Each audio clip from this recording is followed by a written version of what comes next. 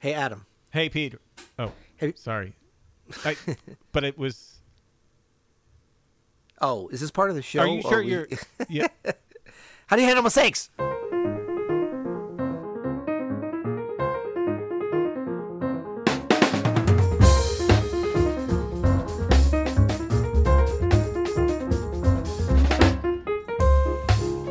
I'm Adam Manis, And I'm Peter Martin. and you're listening to the You'll Hear podcast.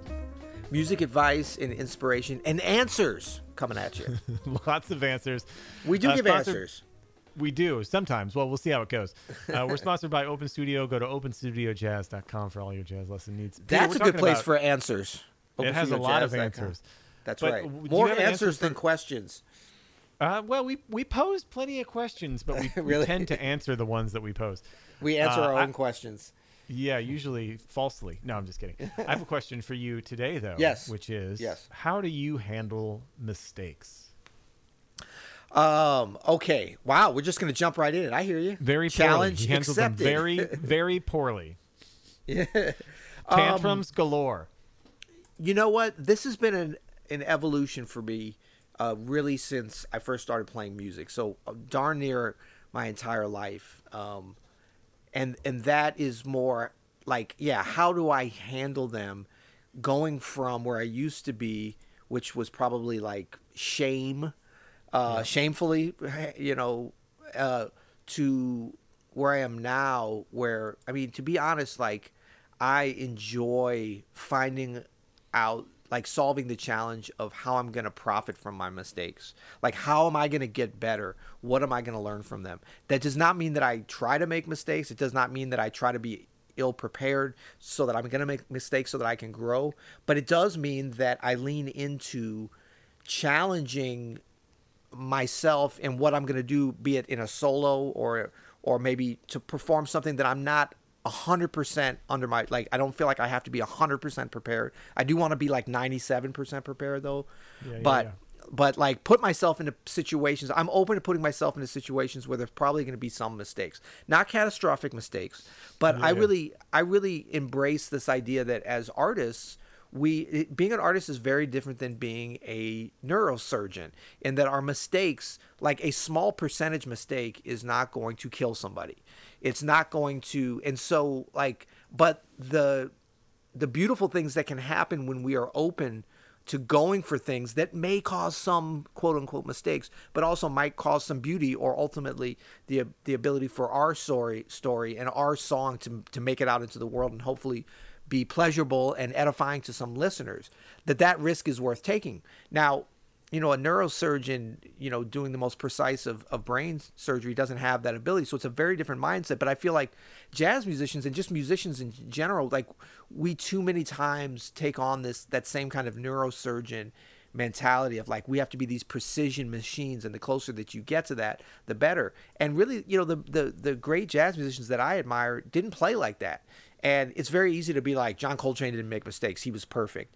And from the standpoint of like, I can't point to something and say like, oh, look at that horrible mistake, as in the mistake is that it sounded bad or it sounded ugly or he's playing a wrong note or whatever. Well, I can point out where he's playing a wrong note, but it's not because he's coming from a place of like beauty and inclusion and really trying to make it over that mountaintop to that next mountain.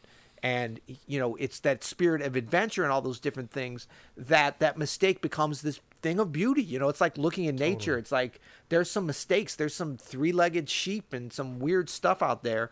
But, it's all beautiful. And the creator created it and all this kind of good stuff. So I think the more we can kind of embrace that. And so like that's, my approach to mistakes has evolved over the years more to try to embrace that. Now, it's still hard. Like, you're playing in a situation, and if your mistakes makes you feel like you weren't able to put your best foot forward, it's like if they're debilitating to the point, that's hard to deal with. And I think that's still the hardest thing for me. And that usually comes out of like the kind of mistakes that were due to lack of preparation or lack of adequate preparation. And I try to avoid being in those situations, but it's inevitable. It's going to happen as a professional musician, and especially as you start to work more and have some more success, you're put in more high pressure situations, more situations that you may not have the optimal amount of time just due to life and family and all these things to be able to prepare.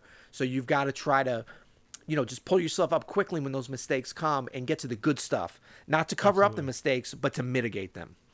Yeah. And you have to realize too, that like you have to detach, you really, I mean, this is mistakes or the glory. Like you have to learn to detach yourself as a person from either one of those things. Like your worth is not dependent on your last solo. Like as your worth as a person, right? You're worthy of health and love and happiness, whether or not you can play countdown fast. like you know what I mean? Yeah. Like that you need to be able, but that's for some people need to hear that though, man, because you can tell that they're putting their entire, self-value into how well they're trying to solo there, and it really just kills the music. Like it just makes it this joyless experience where you just feel like, oh, they're putting all the stakes on themselves, and nobody cares about that. Like, and that's a mistake in itself, actually. It is. When you kill the joy in the music, you might nail every note and quote unquote not make a mistake, but that actually is a mistake. So it's kind of a bigger blunder and one that's actually more noticeable to the general listener. Absolutely. And like, man, I had an experience, I know we're talking about this gig I just did. It's the only gigs I've done in like 6 months, pandemic and all. But I've been working on my technique, and I've been changing some things up in my technique. And, it was really, really gratifying when it was working. But a couple times it didn't work this weekend. And I literally, like, my hand froze like in the middle of a line. Yeah. You ever have that happen where it's like, oh, I didn't put the tension in the right place and I just kind of missed. And, right.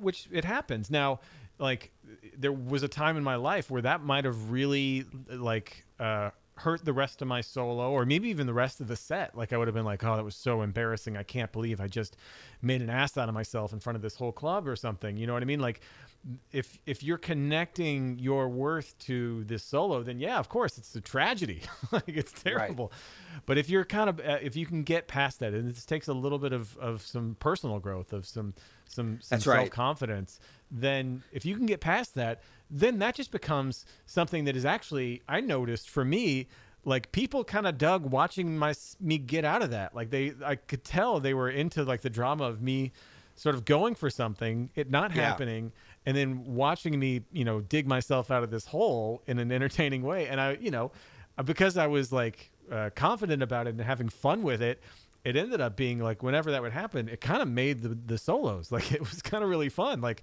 it was kind of cool to, like, figure out a way out of it and not try to, like, hide the fact that a mistake happened, or not try to, like, prove that I'm no, I can actually, blah, like, none of that. It was like, this is where we are. This is what happened. And it's all going to be fine, because, you're not watching a person crumble up here because they didn't, play the right note one time. Like, that's I think the biggest thing for mistakes with me is, like, just totally disconnecting it from, not even, like, I mean, you can go as big as, like, yourself as a person, but disconnecting it to, like, this doesn't have to ruin the phrase. It doesn't have to ruin the solo. It doesn't have to ruin the set or the night.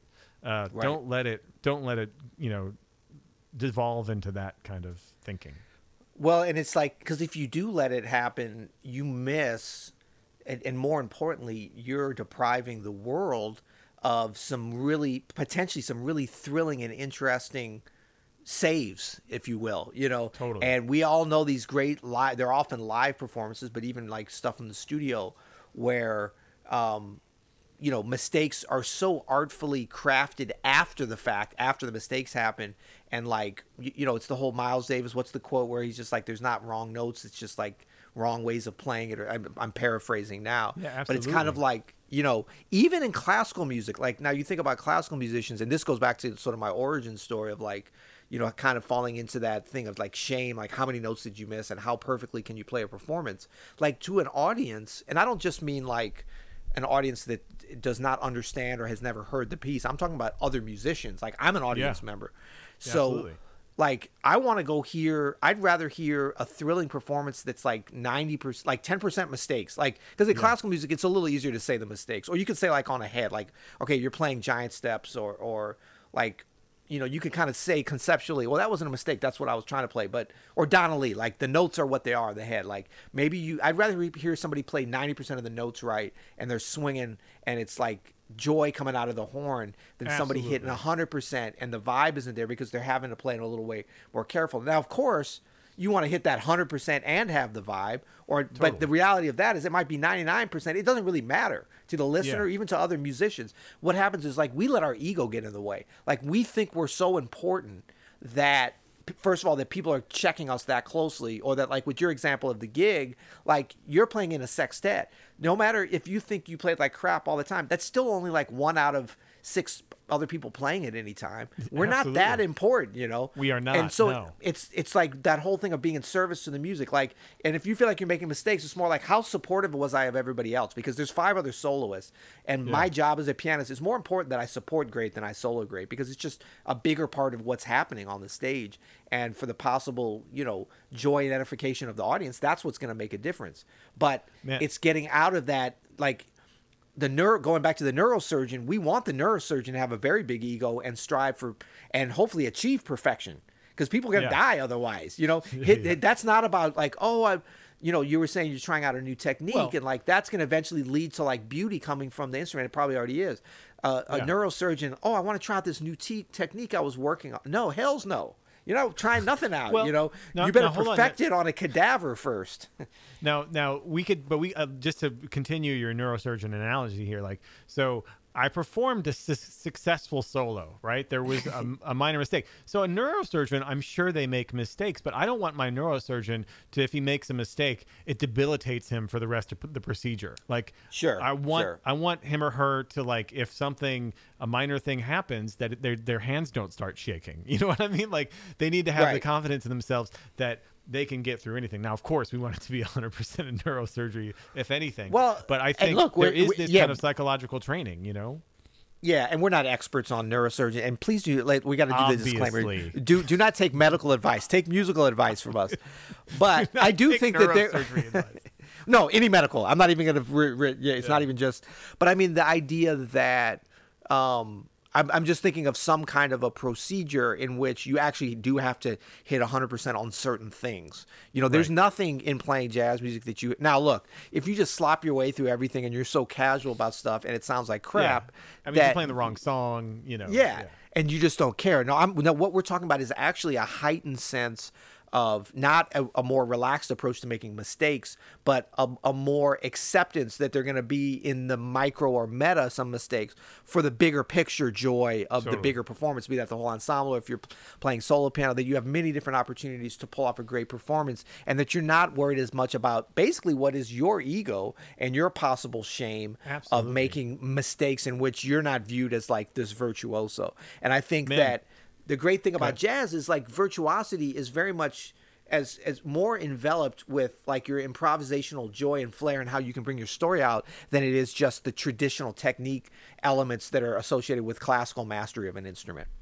Man, we were just right before we recorded this podcast, Peter, we were live on YouTube and we were listening to Red Garland's trio album, A Garland of Red, with Paul Yeah. Chambers and Art Taylor. Is that something you might be interested in? Yes. So we were listening to the opening cut, A Foggy Day, and we were listening to PC's solo, Paul Chambers solo, and he made an obvious, like, he just didn't hit the right note, right? Like, he just kind of, like, you heard him in the middle of the solo. It happened. Does anybody think that Paul Chambers isn't on the Mount Rushmore of bass players because he made that mistake on a record? Like, That's you know what I right. mean? That's right. Like, and he played after that. The solo got even more killing than it was. Like, That's right. He did not let that mistake. It didn't debilitate phase him at all. Not Right. at all. And, you know, this is like one of the greatest, if not the greatest bass player to ever live. And So- you think he didn't know that? He didn't know that better? course. And look, he knows about mistakes that we didn't even notice. So he knew Totally. that one.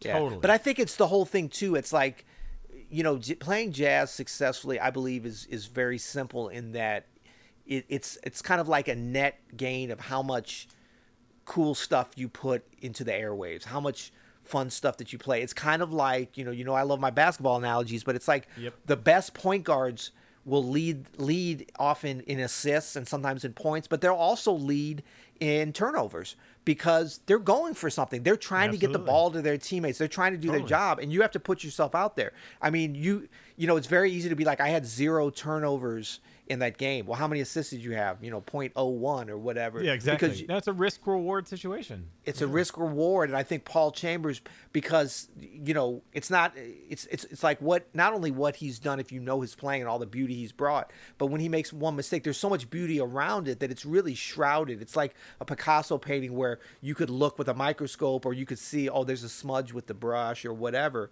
but the whole is greater than the parts. And so PC, to be able to stop and be like, ha, he played a wrong note. It's like, you can't say that there was anything wrong in aggregate on that solo. And so that's, to me, is like egoless playing, shameless playing, really dedicated and very inspired and meticulous playing as well. Well, man, I think if I must say, this was a mistake-free podcast. It really was, man. Having said that, we did not exemplify how to make mistakes. This is more about how do you not make mistakes. If you heard any mistakes, please note them in the comments, and if you're rating or review, please. Thank you very much. Yeah, or how about sending us a speak pipe? Go to you'llhear.com and leave us a voice message. Ask us your question. We would love to hear from you. Yes, and talking about that, I'm going to see if I can pull this up as we're talking. I'm not going to be able to because, I get nervous when I start doing that. But if folks do want to leave us a rating review, how would they do that, Adam? Well, they can do that on wherever they get their podcasts, on the Apple Podcast app, on the Android Podcast app. Just leave us a 7-star rating only. We only take 7 stars. Yeah, and we read every rating and review. Yeah, we do. We read every rating and review live on the air. But it's impossible to give us 7 stars, but we demand it. So please, that's right. 7 stars only. And this is how much our listeners love us. I'm about to read a review that I don't even think that you saw. This slipped by us for some reason, but I want to go back and read this. This is a 4-star review, and this is full disclosure. We don't get all 7 stars. We get some 5 stars, and we even get some 4 stars. 4 stars low. 4 stars. That's ridiculous. Are we sure we want to read this? Yes, we do. We're that because you know what? We make mistakes. Possibly. This the title of this is Solid with Some Drawbacks. 4 stars. Good musicianship and fun learning. Love Peter and Adam. If you're interested at all in learning more about Black American music, to borrow from Nicholas Payton, Max Roach, and Gary Bartz, listen here. Lots of great content all across the board. My only issue is Adam geeking out over harmony and theory behind iconic recordings. Really takes the joy out of the music when you have what seems like just white dudes justifying their love for black music by theorizing and analyzing everything. Who cares about the relative minor of what Stevie was doing? Stevie wasn't even thinking about the theory when he was playing. Maybe Jacob Collier cares, since theory and negative harmony seem to be his thing. But the actual musicians who created this beautiful music born of struggle, connection, and community don't. Stick to the music. Stick to the... Oh, sorry, I lost it. Hold up. Where is that? All right, well, while you're trying to... Oh, I got it. Sticks to the music as Adam is fuming on the other end of the microphone. Stick to the stories behind the music and its impact on the world. Stop with the in-depth analysis. Well, I mean, that just puts a lot of musicians in a very narrow box, though, doesn't it? What about Billy Strayhorn? What about Duke Ellington? What about Billy Childs? Yeah. What about Stevie Wonder? Yeah, I mean, look, you mentioned Stevie, and if you think that Stevie Wonder doesn't know what a relative minor is, what is that? Yeah. And so I this actually, we're going to kind of address some of these things. I think there's some interesting points brought up by CR081 from the US of A. But I would just say that stop with the in-depth analysis, point taken. And maybe folks could let us know, by leaving a rating or review or a comment on the YouTube channel, because we want to try to serve people, and we've got a lot of requests. And it seems like people like the in-depth analysis. And that's kind of what we are as musicians, and I think some of the knowledge and help that we can bring. So, but let us know about that if you agree with that or not. Everybody's got their own thing. And I'll just read one more because we got one more. Okay, you ready? Sure. So glad you're going back to old school. This is 1, 2, 3, 4, 5, 6, 7, 8 stars. That's crazy. I don't know how they did it. These are 8 actual stars, Adam. You got to see this one. Great to hear that you're going back to the old school format. I started commuting again and really miss my daily or 3 times a week musical inspiration. Thanks, guys. This is from Bruce in the US of A. So thank you for that. So leave us, negative, positive in the middle. It's all good. 4 stars, 7 stars. We prefer 7. But, leave your rating and review. Make your, what I'm saying? Put your stake, put your stake in the, what do they call it? Put your stake in the flag. Put your flag in the sand, Stake your claim. State your mind. Buddy, a flag's not going to hold in the sand. You got to have some solid ground. Stake your claim. State your claim. There you go. The shifting sands, you don't think it's going to hold them? No, it's definitely not. Put your flag down in that quicksand, buddy. Come on. Yeah. All right, Peter. Until next time. You'll hear it.